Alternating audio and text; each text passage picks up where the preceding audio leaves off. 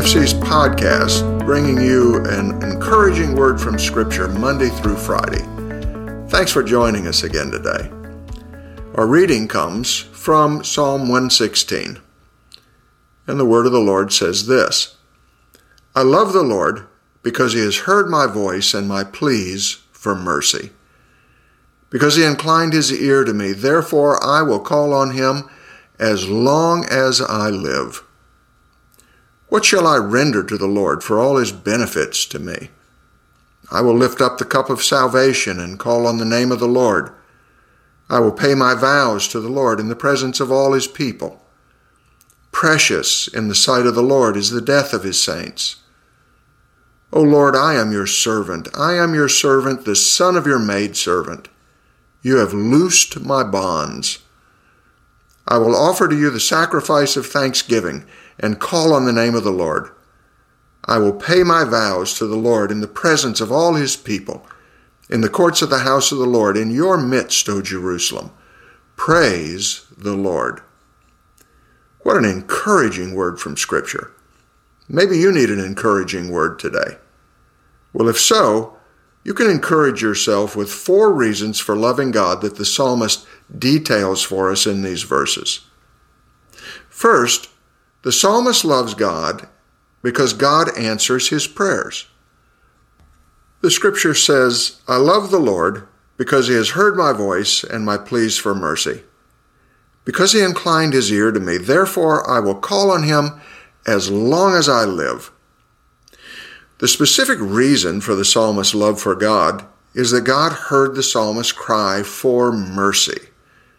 Mercy is when God looks on us in our affliction. When life has hopped on us and is crushing us down, God sees us. He takes note of our affliction and moves his hand to help us. That's what mercy is. The psalmist had been going through some difficult passage of life, and he cried out to the Lord, and the Lord came to his rescue. The psalmist tells us that this so encouraged him that he's decided to call on God as long as he lives. Answered prayer is an encouragement to more prayer. When was the last time you paused to reflect on God's answer to one of your prayers? We ought to do that often. It will encourage our prayer life.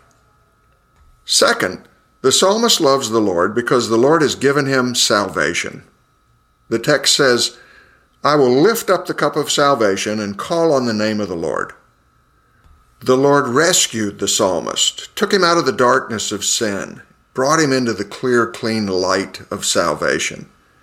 Well, that alone should set anyone's heart singing with love for Jesus, shouldn't it?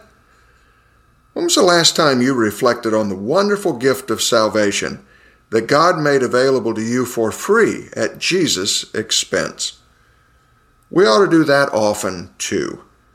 It'll encourage our love for God to realize the wonder of his love for us. Third, the psalmist loves the Lord because the Lord has loosed him from the pains of death.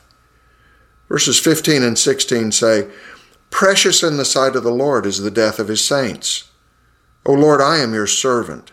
I am your servant, the son of your maidservant. You have loosed my bonds. This praise is most precious. The psalmist recognized that death has every man chained in bonds of slavery. All of our lives, we live in fear of that inevitable end to our story.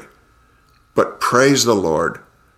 Because of what Jesus has done for us, all who put their faith in him are loosed from those bonds of slavery to death and no longer need live in dread. We are no longer slaves. We have now become sons. When was the last time you meditated on the wonder of death's defeat? Death is no longer a master. It's now just a servant, opening the door for God's children to walk into a whole new life with God forever. Finally, the psalmist loves the Lord because the Lord has put him in community. Verse 18 and 19 says, I will pay my vows to the Lord in the presence of all his people, in the courts of the house of the Lord, in your midst, O Jerusalem. Praise the Lord.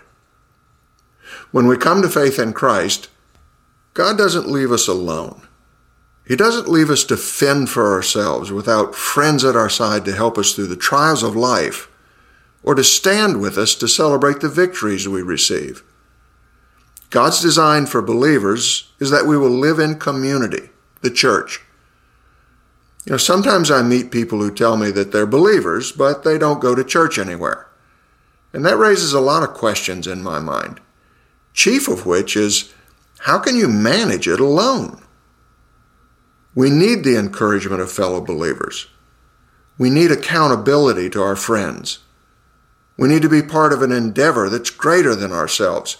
And we find all of this and more in the church. When was the last time you thought about the blessings you have received through the church? We ought to think about this often. It's so easy to fall into a critical spirit if we don't fix our eyes on the blessings God has given us in the body of Christ. So I hope these thoughts have encouraged you today. Let's thank the Lord in prayer for these good gifts. Father, thank you for loving your children. You love us so much that you hear our prayers for mercy. Save our souls from darkness.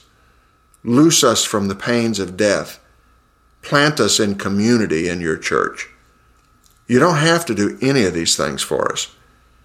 You do these things for us just because you love us. Thank you.